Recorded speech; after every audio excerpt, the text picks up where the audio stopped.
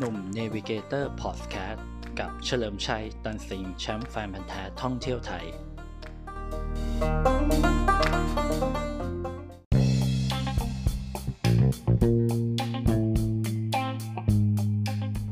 สวัสดีครับกลับมาพบกับหนุ่มเนวิเกเตอร์พอดแคสต์กันอีกครั้งนะครับฟังเรื่องราวท่องเที่ยวผจญภัยท่องไทยไปกับหนุ่มเฉลิมชัยตันสิงห์นะครับแชมป์แฟนพันธุ์แท้ท่องเที่ยวไทยนะครับวันนี้เราจะมาพูดถึงการทำให้ไม่ง่วงเวลาเราขับรถจริงๆการขับรถเที่ยวเนี่ยมันเป็นสิ่งที่แบบว่าคนชอบนะโดยเฉพาะช่วงหน้าหนาวอะไรเงี้ยนะครับสำหรับคนไทยเพราะว่าหน้าหนาวสำหรับคนไทยมันห่างไกลกันเหลือเกินนะฮะแต่จริงๆการขับรถเที่ยวเนี่ยมันก็เกิดได้ทุกฤดูนะก็คือจะเป็นหน้าหนาวนะหน้าฝนหน้าฝนก็แล้วแต่คนชอบอาจจะชอบน้อยหน่อยอะไรเงี้ยหน้าร้อนจริงๆก็เป็นฤดูกาลที่เหมาะกับการขับรถเที่ยวนะครับถ้าในแง่ของแบบการเดินทางที่มันสะดวกอย่างเช่นคือเวลาเราไปถนนต่างๆเนี่ยแบบที่มันแบบเป็นดินแดงหน่อยเนี่ยเราก็จะไม่เจอแบบเป็นโคลนไม่น้ำแฉะหรือแบบติดลมโอกาสพวกนี้มันก็จะน้อยลงนะมันก็จะง่ายขึ้นเพียงแต่ข้อเสียมันอาจจะดูแล้งไปหน่อยนะจริงๆแถวต่างจังหวัดเขาจะเรียกหน้าหนาวว่าหน้าแล้งนะครับก็คือหน้าที่ไม่ค่อยมีน้ำอย่างเช่นน้ำตกไม่มีบ้างละนะแล้วก็อะไรนะอากาศร้อนบ้างล่ะนะครับฉะนั้นการไปแคมปิ้งหรือการเต็นท์หน้าร้อนบางคนก็ไม่ชอบนะเพราะมันร้อนอะไรเงี้ยนะครับก็เลือกพักห้องที่มันสบายหน่อยก็แล้วแต่นะฮะแต่การขับรถไม่ว่าจะฤดูไหนความง่วงเนี่ยเป็นสิ่งที่แบบมันเกิดขึ้นได้นะไม่จำเป็นนะว่ามันจะต้องเป็นกลางวันหรือกลางคืนนะครับบางผมเนี่ยง่วงกลางวันก็มีนะครับซึ่งมันจะเกิดขึ้นกับเวลาเราขับรถทางไกลนะครับแบบสัก2-3ผมตีให้ว่า300โลขึ้นไปนะครับขึ้นไปเลยนะครับจนถึงนู่น700-800 โลต่อวันนะมันจะเป็นลักษณะนั้นนะครับตัวผมเองก็เป็นคนหนึ่งที่แบบขับรถแล้วง่วงเหมือนกันนะครับผมก็จะสรรหาวิธีที่จะไม่ให้ง่วงมานะครับคือมันมีหลายวิธีนะแต่ผมบอกทริคผมก่อนละกันนะครับทริคผมคือผมเป็นคนกินกาแฟนะครับฉะนั้นสิ่งที่จะติดมือติดรถผมเนี่ยก็คือจะเป็นกาแฟร้อนซะส่วนใหญ่นะครับ80% เลยนะครับกลางคืนอะไรเงี้ยกินกาแฟร้อนถามว่ากาแฟเนี่ยกินแล้วไม่หลับจริงไหมนะครับในสำหรับบางคนเป็นเรื่องจริงนะครับก็คือว่ากินแล้วไม่หลับเนี่ยบางคนแบบไม่ต้องไปหากาแฟแบรนด์แบบใหญ่ๆเลยกาแฟเซเว่นนี่แหละบางคนกินกาแฟเย็นเขากาแฟกดๆก็รู้สึกว่าตื่นทั้งคืนแล้วนะครับอันนี้เป็นแล้วแต่คนนะครับเพราะว่าการรับปริมาณคาเฟอีนมันแต่ละคนไม่เท่ากันอย่างผมกินกาแฟมานานมากอะไรเงี้ยการกินกาแฟกลางคืนเนี่ยหรือกินกาแฟก่อนนอนเนี่ยสำหรับผมมันไม่มีผลอะไรแล้วหมายความว่าไงก็คือกินแล้วผมก็ยังหลับนะครับกินแล้วผมก็ยังง่วงแต่ถามว่ากินทำไมเวลาขับรถคือผมกินเพื่อที่จะเหมือนมีอะไรแบบอยู่เป็นเพื่อนหรือจิบเป็นเพื่อนนึกออกใช่ไหมแบบว่าเหมือนว่าเราขับรถไปแล้วก็ได้นั่งจิบนู่นนี่นั่นไปเรื่อยอะไรเงี้ยนะครับแต่ว่าในช่วงกลางคืนเนี่ยผมจะเน้นเป็นกาแฟร้อนมากกว่าจริงกาแฟเย็นสำหรับผมกินอเมริกาโน่เนาะก็คือกาแฟดำมาแหละนะครับจะร้อนหรือเย็นผมก็ไม่ติดแต่ถ้ากลางคืนผมจะชอบเป็นกาแฟร้อนมากกว่าเพราะว่ามันกินง่ายแล้วมันก็อุ่นๆอะไรเงี้ยมันก็แบบทำให้แบบว่าเขาเรียกอะไรกินได้เกือบตลอดทางแต่จริงไม่เกือบหรอกแก้วเดียวผมก็2ชั่วโมงไม่เกิน2ชั่วโมงผมก็หมดแล้วผมต้องหาซื้อแก้วใหม่นะครับถามว่าถ้าไม่มีกาแฟสดอย่างเงี้ยผมทำยังไงผมก็กินกาแฟเนสกาแฟทั่วไปบอกชื่อแบรนด์เลยกันทั่วไปเลยฉีกซองแต่ว่าเทน้ำร้อนที่เซเว่นเนาะแล้วก็ไม่ต้องปรุงอะไรเงี้ยลักษณะนั้นแต่เดี๋ยวนี้มันจะมีกาแฟแบบว่ากาแฟสดที่เป็นถุงนะครับเหมือนถุงชาอย่างเงี้ยให้บริการตามเซเว่นเนาะก็ลองเลือกดูได้สำหรับคนที่กินกาแฟร้อนนะครับส่วนกาแฟเย็นนะครับจริงๆถ้าไปไกลๆเนี่ยกาแฟเย็นเนี่ยในเซเว่นมันจะไม่มีนะคาเฟ่เพราะเขาจะขาย Amazon นะที่เราจะพอพึ่งพาได้ก็เป็น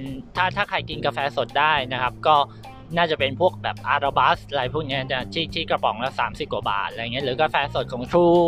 นะครับอะไรแบบนั้นก็แล้วแต่คนชอบนะครับหรือบางคนกินแค่แบบกาแฟกระป๋องเนสกาแฟอะไรพวกนี้กิน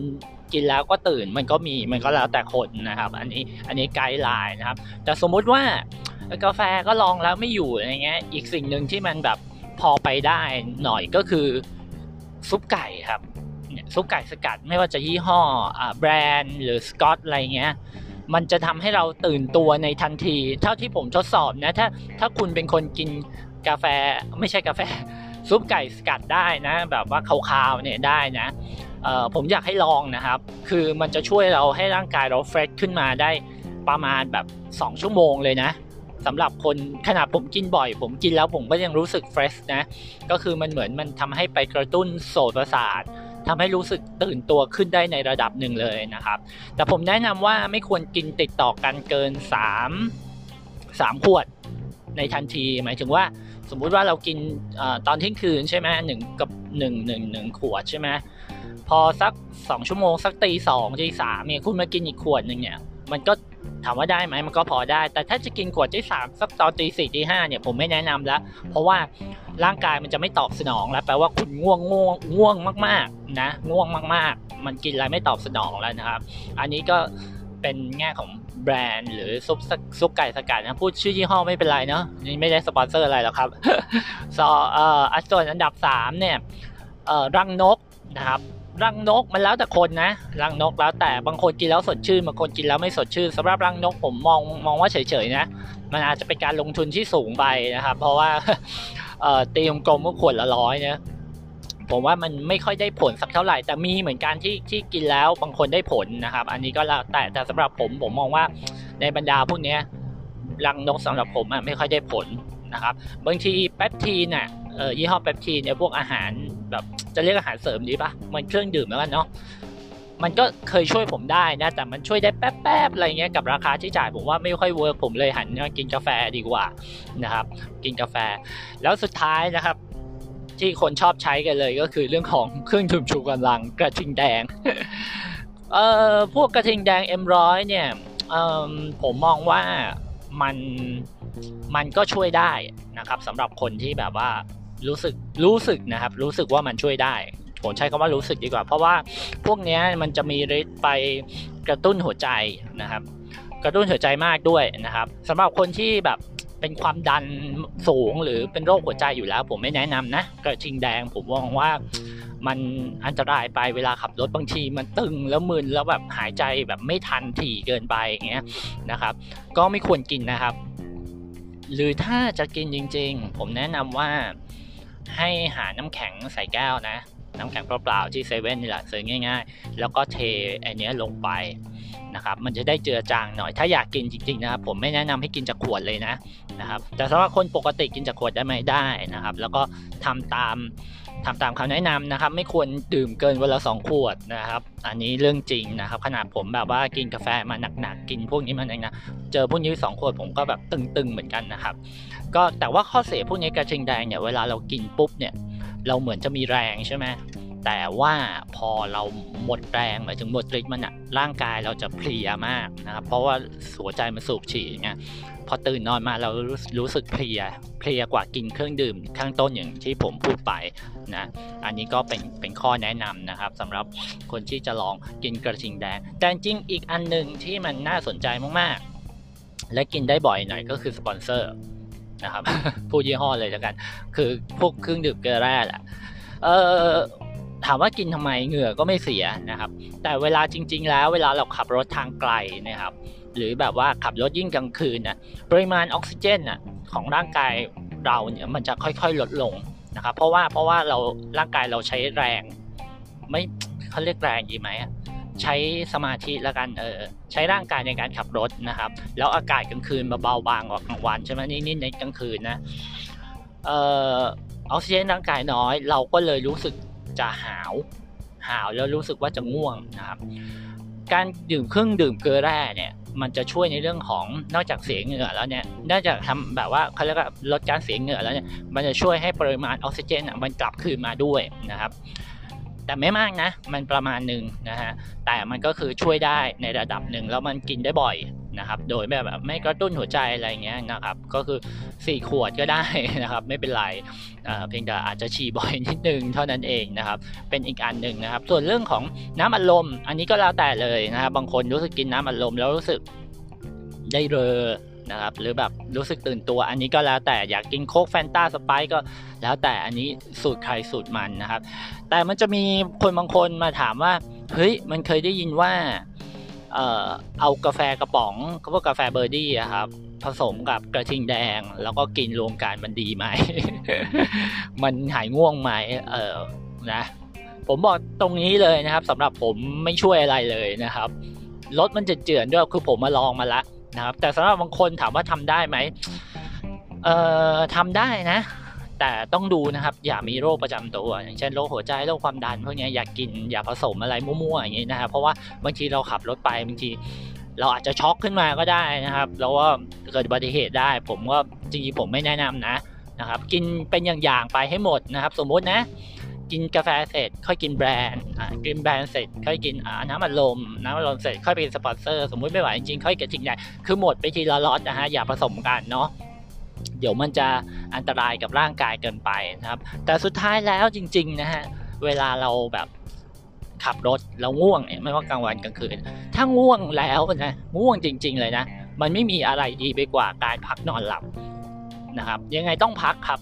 เราไม่ไหวก็คือไม่ไหวนะครับการพักเดี๋ยวนี้ก็คือในปั๊มนี่แหละครับดีที่สุดนะผมแนะนำเลยนะครับท่านเน้นก็ปั๊มปตท.แหละเพราะว่ามีไฟตลอดนะครับก็คือมีเซเว่นเนาะอย่างน้อยก็จะคือถ้าแนะนำผมแนะนำนะเอาปลอดภัยนะคุณไปจอดหน้าเซเว่นเลยเวลาจอดนอนนะมันอาจจะแสงแยงตาหน่อยๆนะครับแต่ถ้าคุณง่วงจริงๆยังไงคุณก็หลับนะครับมันปลอดภัยดีกว่าคุณไปจอดแถวห้องน้ำหรือไปจอดบริเวณร้านค้าที่เขาปิดแล้วอะไรเงี้ยมันจะมืดนะครับเอาหน้าเซเว่นเลยนี่แหละไฟสีเขียวสีส้มแยงตาเนี่ยดีที่สุดเลยนะฮะเพราะว่าคนเข้าออกตลอดแล้วก็แบบมันก็เปิดไฟตลอดในอันนี้ปลอดภัยแนะนำจุดนอนก็คือจุดนอนที่แบบคุณสามารถนอนได้จริงๆนะแต่ว่าถ้าในกรณีปั๊มอื่นอย่างปั๊มยี่ห้ออื่นอย่างปั๊มเอสโซอะไรเงี้ยก็ยังเจอบ้างใช่ป่ะต่างจังหวัดปั๊มเอสโซก็ดีครับเพียงแต่ว่ามันอาจจะมืดหน่อยเพราะว่าเขาไม่ได้มีร้านสะดวกซื้อ24 ชั่วโมงนะครับแต่ถ้าแบบอดทนไหวหรือไปไหวจริงๆพยายามไปนอนที่ปั๊มปตท.ดีกว่านะถ้าแบบแต่ว่ารู้สึกถ้าไม่ไหวจริงๆแล้วก็จอดปั๊มที่รู้สึกสว่างหน่อยแล้วจอดใกล้ๆหัวจ่ายของเด็กปั๊มครับจะดีหน่อยแล้วก็ลดกระจกหน่อยนะครับแล้วก็ดับเครื่องนอนนะครับร่างกายเราจะหลับทันทีแหละถ้าง่วงจริงนะครับบางทีหลับบางคนยาวถึง1 ชั่วโมงนะแต่ยังไงเปิดกระจกไว้นิดนึงประมาณสักนิ้วนึงก็พอ2 นิ้วครับพอให้อากาศออกนะครับก็เปิดไว้แล้วผมแนะนำทริคนิดนึงเวลาเปิดกระจกพยายามเปิดฝั่งประตูหลังด้านซ้ายนะครับถ้าไปคนเดียวนะครับประตูหลังด้านซ้ายไว้นะอย่าเปิดกระจกคนขับนะหรืออย่าเปิดกระจกที่มีคนอยู่อย่างเช่นสมมุติเรานั่งไป3 คนนะครับนั่งไป3 คนก็คือคนขับคนนั่งคนขับแล้วก็ประตูซ้ายหลังใช่ป่ะก็ให้เปิดประตูขวาหลังนะครับแต่สมมุติว่าถ้าในกรณีมีคนนั่งไปเต็มคันรถก็คือ4 หรือ 5 คนเปิดกระจกไหนดีล่ะผมแนะนำนะครับให้เปิดกระจกข้างคนขับถ้าในกรณีไปเต็มรถนะครับเพราะว่าเราจะได้หายใจสะดวกหน่อยหมายถึงตัวคนขับนะครับจะได้ออกซิเจนเต็มที่นะครับแต่ว่าถ้าเราไปคนเดียวเนี่ยพยายามเปิดกระจกแง้มกระจกให้ห่างตัวเรามากที่สุดเพื่อป้องกันอันตรายนะครับแต่ในกรณีไปครบเนี่ยเปิดฝั่งเราก็โอเคครับเพราะว่าเราอยู่กันเยอะอะไรอย่างเงี้ยแล้วก็เราก็จะได้ออกซิเจนมากที่สุดเนาะนะมันคือการนอนที่การพักผ่อนที่ดีที่สุดมันคือการนอนครับแล้วถ้าคุณง่วงมันไม่มีอะไรแก้ไขได้นอกจากการนอนนะครับ15 นาที30 นาทีแล้วค่อยเดินทางต่อนะครับขอให้ทุกคนปลอดภัยในทุกทริปแล้วก็ไม่ง่วงนะครับแล้วก็สนุกในทุกทริปแล้วไว้พบกัน EP หน้ากับหนุ่ม Navigator Podcast สำหรับ EP นี้สวัสดีครับผม